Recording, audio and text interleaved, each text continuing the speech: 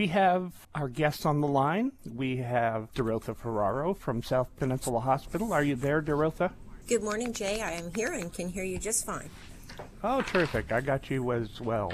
And we have a special guest this week. It's Dr. Christina Tuomi, the Infection Prevention Director at South Peninsula Hospital, and she has a new position, Chief Medical Officer. Good morning, Doctor. Good morning. Can you hear me okay? I can hear you just fine. Yeah. Perfect. Thanks. Right. Well, Nurse Lauren Carroll is not joining us today, so we will move on. Dr. Tuomi, let me ask you about what you're seeing, in the world of COVID from your perspective. Maybe we can start there. All right. So what we're seeing is certainly an increase in cases that seem to be associated with Omicron, that definitely throughout the United States and preparing for that in Alaska. We're seeing some updates in the recommendations for treatment for patients on an outpatient basis, based off of the changes that Omicron has occurred with the new variant. So we have some new treatment guidelines that the National Institutes of Health have put out for the best treatments for patients that require treatment and are at high risk. So, The CDC has come out with a change in recommendations for isolation after an infection. Could you talk about those a little bit? They've reduced the time from 10 days to 5 days if you're asymptomatic. Could you cover that a little bit? Sure. Yeah. So the CDC came out with that recommendation, I think, early last week. And the recommendation is if you are positive and you need to isolate for 5 days. And your isolation can end at that point in time, as long as your symptoms have improved and you're fever-free for greater than 24 hours without the use of any fever-reducing medications. The big important step on that a lot of, I think, people are missing, and it's not reported a lot, is the remainder of that 5 days, it used to be 10 days, is that you should remain masked at all times when you're around other people. So they recommend not going to restaurants or not going to gyms, maybe not resuming all of your previous activities, but at least you're not isolated in your home any longer. Oh, okay. What was the reasoning behind making this change? Is it because they found that the disease is manageable at that point? What was behind it, do you know? Yes. So some of the science behind it is that, after day 5, the likelihood of having viral shedding that is infectious to other people's decreases significantly, not 100%. But that risk does decrease after day 5, and it continues to decrease until that day 10. So the thought was, we could certainly get more people out of isolation, make it a much more manageable situation, and still keep people safe, especially with the masking recommendation for the remainder of the 5 days. Oh, okay. This has certainly put a new spin on businesses which have been, so affected by isolation and quarantine both. People who are exposed and people who get it. It's been a drain on businesses. Yeah, absolutely. I think we've all felt it. Yeah, absolutely. Can we talk a little bit about Omicron and its behavior? The cases are skyrocketing, but hospitalizations have trailed. What's behind that? So Omicron, the variant, with the changes in its spike protein, is more easily transmitted between folks. And we saw that in South Africa, and we saw that in Europe, and now we're seeing it throughout the United States. And so it's just easier to transmit between people. It's more effective. at getting into the system and then becoming infectious. The bright side of that, at least so far, we're still looking at the data, is that it may not be as virulent. And that means it may not cause as severe infections. It does, the data is still lagging behind that. Hospitalizations always follow an increase in infections, so we still don't have all the full information. But it does, we're crossing our fingers that it continues to follow that pattern. The science behind it is they've looked at the effect of the Omicron variant in the mucosal tissues, and it seems to be much more active in the upper airway as opposed to the lower airway, which could mean that it does not cause as many pneumonias or severe lower airway disease. But again, like I said, we're more information to come, and it seems like every time we say something definitive, we're re-educated and perhaps surprised. So, yeah, but we're crossing our fingers. Isn't that the way the Spanish flu ended? The later waves. I guess after the third really strong wave, the waves after that were just weaker and weaker, and there was no vaccine back then, so clearly it went away. Could we be seeing something like that here? So there are some hopes that might be the case. Like I said, it's more to come. The future is hard to predict, but it's a possibility. That is how Spanish flu became endemic. So the virus will never go away, just like the flu never went away. In that type of a situation, it just becomes endemic. Meaning it's always there. It's always there, yeah. There are periods that it'll be more active, areas that it might pop up in more, just like we have a flu season. Similar patterns like that. Okay. From what I've read, that the fully vaccinated and people who have boosters are still doing pretty good against the Omicron variant. Is that what you're seeing? Yep, that's certainly what the data is showing, is that those that are fully vaccinated and boosted are less likely to have severe disease and have hospitalization, so that risk is lower. You hear reports that most people that are hospitalized and in the ICU are those that could not be fully vaccinated or did not have a booster. Similar to Delta. I have a follow-up there, but first I want to mention our phone number, 235-7721. This is the COVID brief. We have Dr. Christina Tuomi and Dorotha Ferraro, both from South Peninsula Hospital, on the line here. My follow-up about the, a mild, say you get a mild case, breakthrough case, could mild COVID turn into long COVID as easily as a full severe case of COVID could? Certainly, it does. It is hard to predict who will have long COVID type symptoms. So we don't know 100%. Again, that's just something that we're still learning so much about, that we just don't have a lot of good information about it. But we're learning more every day. It seems like there's more information. Could you describe a little bit about long COVID, what systems are affected and how? It seems to be kind of a multi-system sort of situation. A lot of patients have kind of a prolonged brain fog or just difficulty concentrating. Many patients have increased anxiety, have depression as a result of it, body aches, chronic shortness of breath, just like everything's being dragged down.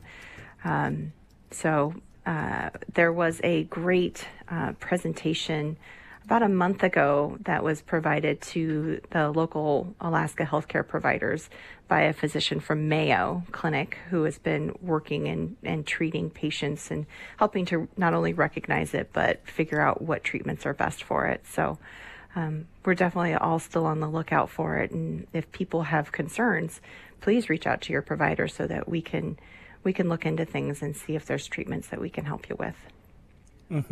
We have a caller, Brian. You're on the air. Hey, good morning. Thanks for taking my call.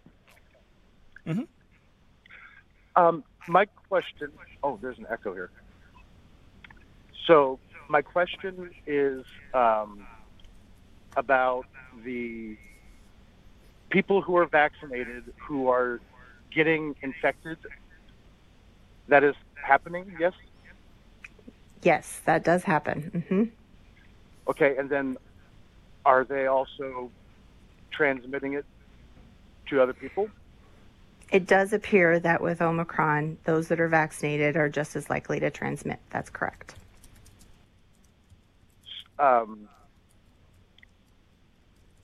Past vaccines like polio and stuff like that, how does that stop the disease versus the vaccine right now that doesn't seem to be stopping?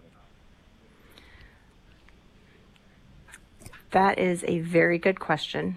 And I would let you know that I'm not an expert on vaccines.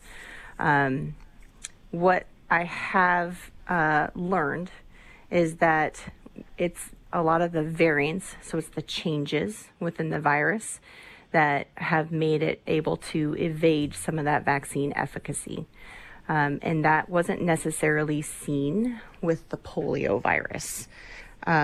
So some of those that we've been able to treat and decrease the frequency with other vaccines, it's because of the not having as many changes within the organism we're preventing with the vaccine. If I can also chime in, good morning, Brian. This is Dorotha Ferrero, the PIO for the hospital. I'd also like to comment on the question, because, boy, it's a great question, and we all kind of scratch our heads and ask new questions every day. The one thing that the fully vaccinated, being fully vaccinated is contributing to the goal of reducing the overwhelming burden on healthcare. And that was always one of the really important goals. That the main goal at many times in the pandemic was to reduce the burden or the need for capacity at the hospitals. And it really, so far, vaccines really seem to be doing that. We did look at the number of hospitalizations, even at our hospital, vaccinated versus not vaccinated, and vaccines clearly seem to be keeping people out of the hospital. So from that perspective, vaccines appear to be working. Would there be a possibility that that's due to these new mRNA vaccines versus the old school denuded vaccines? It's Dr. Twomey. It's hard to say, because the mRNA vaccine that we're using and really the Janssen vaccine were both seemed to be helpful in reducing the severity of disease and the hospitalizations. So, if you look at the flu vaccines that are available, they work very similarly in that they do prevent flu, but there are breakthrough infections, but those breakthrough infections tend to be mild. So it's a similar case, but also with different types of vaccines. Sure. There would be some interesting to find out, like, what percentage of breakthrough of vaccinated people. Is there data on that? I don't I'm sure there is. It's something that certain areas of the country have been monitoring, but is not complete, unfortunately. But sure. Well, yeah, it's a moving target. Yeah, exactly. That's not a number that I see frequently, but I know that Kaiser Family Foundation has been one of the groups that has monitored what breakthrough percentages are. So the benefits of the vaccine are to keep the caseload low for hospitals and keep people from dying. And- But yeah. but the transmissibility part is still unknown. So I was looking at the CDC website today earlier, and now I don't know where it was. It was under the vaccines section. And they spoke to the fact that, with Omicron, that it does seem that vaccinated people do have an increased risk of still shedding the virus that's infected. I will say, though, because you don't have the severity of disease, you're not as ill as long. So your viral shedding period is shorter, which, Okay. which means that you're less likely to spread it to more people. So there is still a benefit. It's just, it's not preventing somebody who's vaccinated from spreading it. Okay. Well, thank you very much for the information. Yeah. I appreciate it. All right, thanks for the call, Brian. Our phone number 235-7721 if you'd like to call in with a question. Dorotha, we had a question texted in. What percentage of people being tested are coming up positive these days at SPH? Well, we combine all of the testing into one weekly report, meaning that folks test. The majority of tests go through the test and vaccine clinic on Bartlett Street, but then we also do testing for ER patients and hospitalized patients as well. And so in the week ending yesterday, we were at a 7% positivity rate. We had done 614 tests, and that was up almost 100 over the prior week. So testing is very much picking up. We had done 614 tests, and 40 of those were positive, so we were at about a 7% positivity rate. We got a question emailed in to me here. It's talking about the costs of COVID. It says the average cost for hospitalization is about $20,000, and they're curious if costs of testing and, more importantly, hospitalization costs have been covered locally and nationally, either through personal insurance, Medicare, Medicaid, or tax dollars. He's wondering how all that's been paid. Do you have an idea?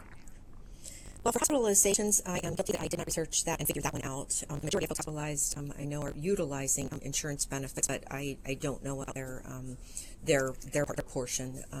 As far as the testing goes, so far in the pandemic,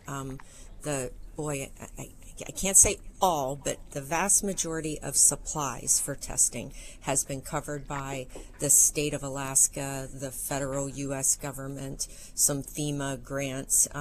We have a pretty complicated spreadsheet here of grants that are paying for different things. But regardless, the majority of the supply cost has been covered under various pandemic funding.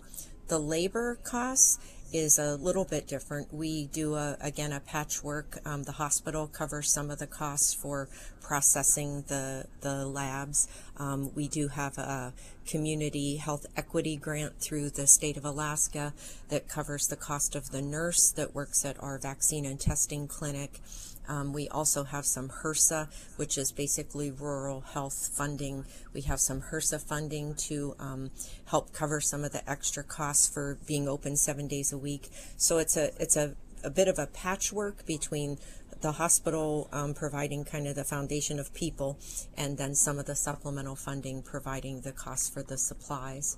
And we are pretty creative in, I think we have 3 or 4 different, correct me, Dr. Twomey, 3 or 4 different platforms that we rely on for testing at any given time, so that if supplies run short in one particular module, like a Cepheid or a Q, or we have different modules that we run, and if supplies are running short in the supply chain on one, then we can shift over to the other.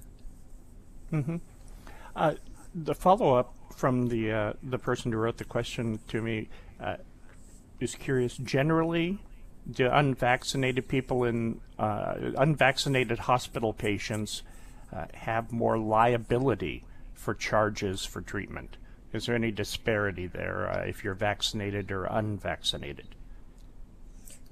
there is no disparity. Nobody's treated differently. Nobody's charged differently. Nobody is housed differently, other than for infection prevention purposes. No, nobody's treated differently whether they're vaccinated or not, as far as the administration side or anything like that. Dr. Tuomi, could you? We got a question here, seeking the difference between quarantine and isolation. Could you go over that for us? Absolutely. It is confusing. So quarantine is what someone does when they've been exposed to the virus but are not yet ill. So that's when you're at risk for becoming ill because of an exposure. And so that also was updated with those new CDC guidelines. And so that is that 5-day period. And if you do not develop symptoms, then after 5 days, you can come out of quarantine and remain masked until day 10.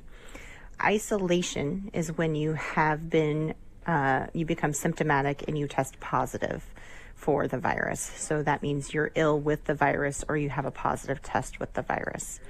And that, again, like we spoke to earlier, is the 5 days and then 10 days fully masked.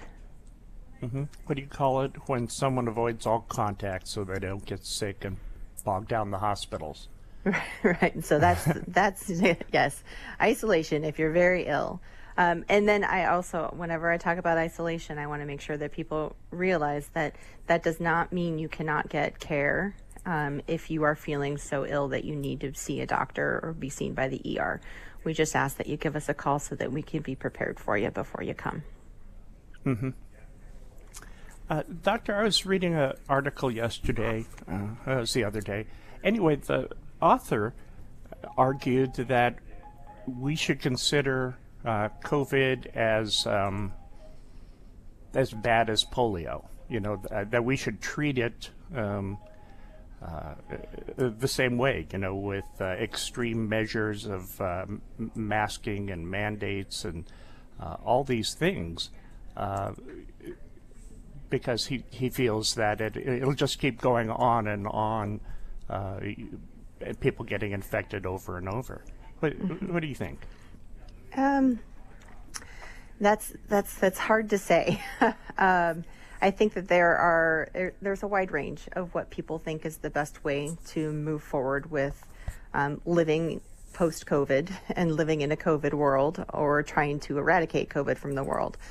I think that it's the guidance that we have is good guidance at this time. And I think we've also been really good at adjusting that guidance when we see the indicators to adjust. I don't think that there is one crystal ball that tells us the best way to move forward. And I think that changes depending on the situation. We've had to adjust really quickly to Omicron because it was only a month ago that we were really hearing about it for the first time. So, and we've made big adjustments because of that. Yeah. But it's inarguable that there is a way to defeat COVID. I mean, if we just clamp down, isolation, sent everybody home for 2 weeks, it would be a good chance that we would defeat it, right? Yes, except that would be worldwide, so that because there's COVID throughout the world, and so that would be 100% worldwide, and I just don't see that as a feasible option.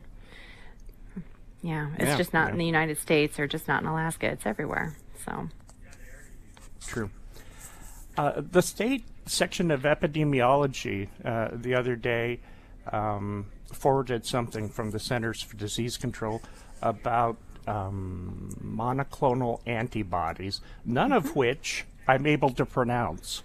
So could you maybe talk about the deal with monoclonal antibodies, especially in light of Omicron, because the note from CDC was, well, one of these is better than the others. So could you talk about that a little? Right. So what they found with the monoclonal antibodies, we had been using one called REGEN-COV and one called bamlanivimab, estimimab. So we had two different options that we were using for folks during the Delta surge that were very effective. What they found with Omicron is that they were not as effective in treating it. And so the recommendation now is to use the monoclonal antibody called sotrovimab. And because that's the one that's been shown to be effective. So because we are in a place where Omicron is likely the dominant variant that people are becoming infected with, the recommendation is to only use the sotrovimab because it's more effective. Okay. We have two callers on the line. Let's go to line 1 first. Hi, you're on the air. Is that me? It is you. Hi, this is me. Yeah, earlier you were talking about the difference between quarantine and isolation, and I was just wondering where testing could be useful in there if you're pretty sure you've been exposed, or how long would you have to wait to test? Absolutely. So and I always have to, because this has changed, I'm looking it up again. So when you are isolating, you have already had a positive test, or you're awaiting a test and you're symptomatic, and you have a positive test, they do not recommend retesting to get out of... You know, ma'am, I've been through that. I'm talking more about when you think you've been exposed. Oh, for quarantine. Okay. So with quarantine, they recommend testing at day 5. Okay. For the quarantine. And that's also, if it's available, but that is helpful if you don't have symptoms and you have a negative test, to know that you can come out of quarantine at day 5. Thank you. And my other question is about the spike protein. Mm-hmm. I learned a little bit something yesterday, making some calls about why the Omicron was more transmissible, and I was told that there are 50 spike proteins compared to 6 in the Delta. Is that true? There were, I can't tell you if it's the exact number, but there were many more changes within the spike protein, and that's what made it more transmissible. That is true. And do you have any knowledge about the amino acids involved? I don't. I'm sorry. Okay. Not off the top of my head. Thank you so much. Yeah. Bye-bye. Oh, that's a great series of questions there. Thank you. Yeah. We have another caller. Hi, you're on the air. Hi, was that me? It is. Hi, Michael Shalek here. I just wanted to comment. I've been following these discussions, and this morning I was getting the impression that people are saying that the vaccines aren't really that effective, and that's not true. The vaccines are very effective, and they're effective against Delta. They're effective against Omicron. They're not perfect, but they are very effective. And they're effective against preventing disease, and they're effective against preventing transmissibility. Again, they're not perfect, but they do work. They're some of the most effective vaccines that we've ever developed.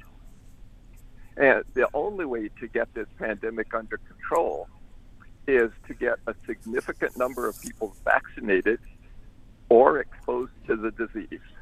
There's no other way. Testing helps us manage and isolate. Testing doesn't cure anyone.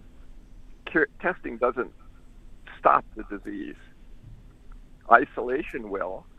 Social distancing, masking help. But the most important thing is to get vaccinated. And overall, you're still 12 times less likely to have severe disease if you're vaccinated. So my message to our community is everybody should get vaccinated. Thank you, Michael. It's Dorotha, and that was, I feel that South Peninsula Hospital agrees with certainly everything that you said. I'm sorry if you were getting the message that otherwise, and that is why we continue to offer vaccines 7 days a week. And so if I can just recap the availability of vaccines in our community and who is eligible. So the Pfizer is one of the mRNA vaccines, and it is recommended that people get boosted for their Pfizer at least 5 months after their second dose. So note that that is a change from what maybe we're familiar to hearing. So Pfizer is 5 months after your second dose, and that is anyone 12 years of age and older are eligible for the Pfizer booster, as well as the general vaccine for Pfizer as well. And then Moderna, the other mRNA vaccine, that is at 6 months after your second dose. So yeah, those can I just two. make one more comment? Mm-hmm. Yeah, I've been vaccinated and boosted here and tested. And the service that you guys have been provided is just outstanding.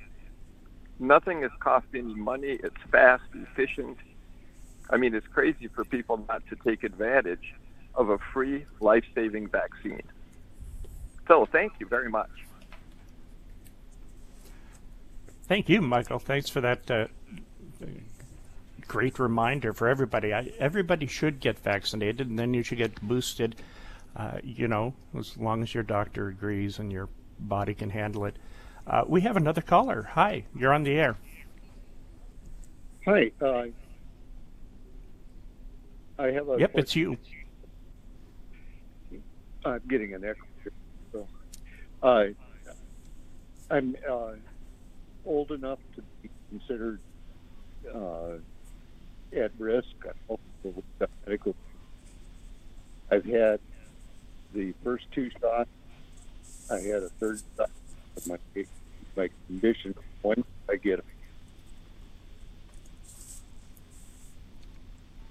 I'm sorry, I missed the last part of that. Were you asking when you should get your booster? That's correct. Dr. Tuomi?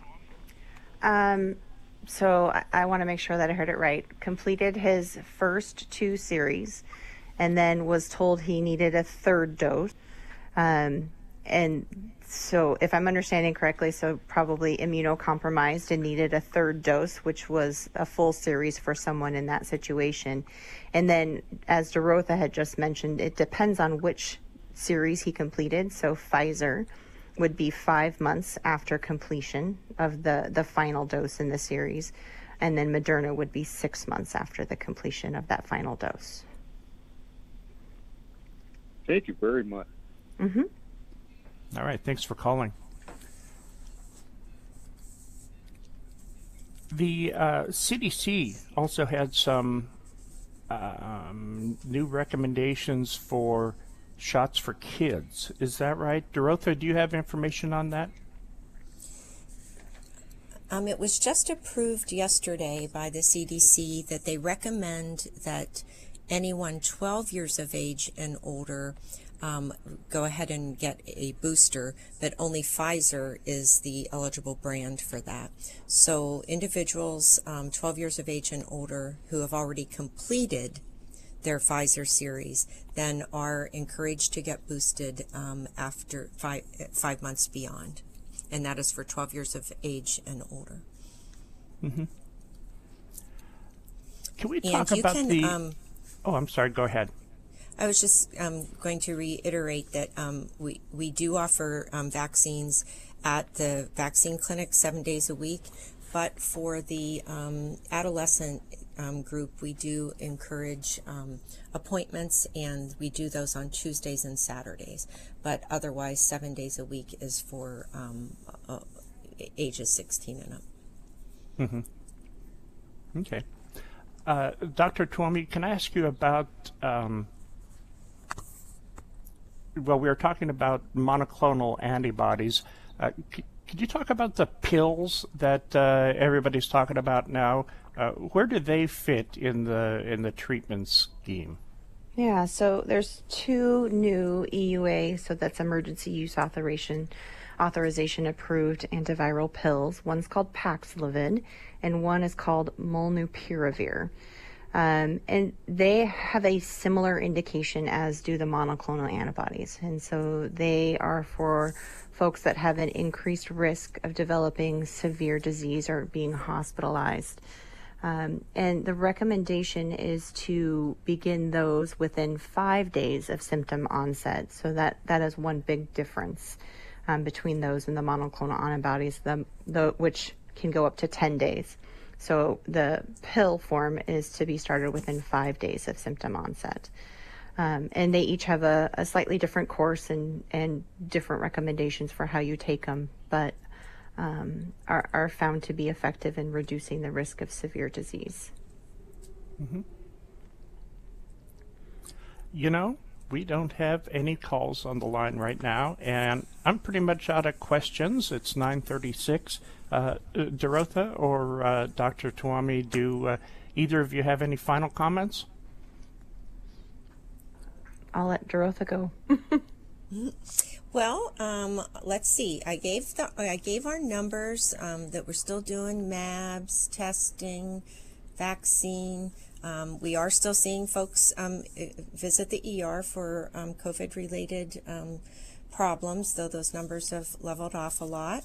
So I would just remind folks that we do require masking, universal masking here at the hospital as well as all the clinics and stuff, so thank you very much for doing that. And we do offer medical grade masks during your visit here, so feel free to put yours away if you like when you come, and just pick up a new clean procedure mask that you can wear during your visit. Folks are allowed, if you will. We are allowing one visitor per inpatient and one person to accompany people on their appointments here. But we do ask you to please don a mask during your visit. And beyond that, I just appreciate everybody's patience as all of the guidance changes, and then we in turn adjust and pivot to make that work and make that available here at the local level. Mm-hmm. Dr. Tuomi? No, I want to reiterate that still recommending that people become fully vaccinated. You can start your series recommending that people mask in indoor areas because we are still in a place of high transmission, and to stay safe and enjoy the lovely weather outside. All right. Well, thank you very much, Dr. Christina Tuomi, the Chief Medical Officer at South Peninsula Hospital, and Dorotha Ferraro, the spokesperson for South Peninsula Hospital. Thank you both for joining us today and spending 40 minutes talking about this. I want to thank all the callers, as well as Josh Crone and Simon Lopez back at the studio. It's 9:39. You're listening to Public Radio, KBBI. I'm Jay Barrett. Let's send you back now to the studio.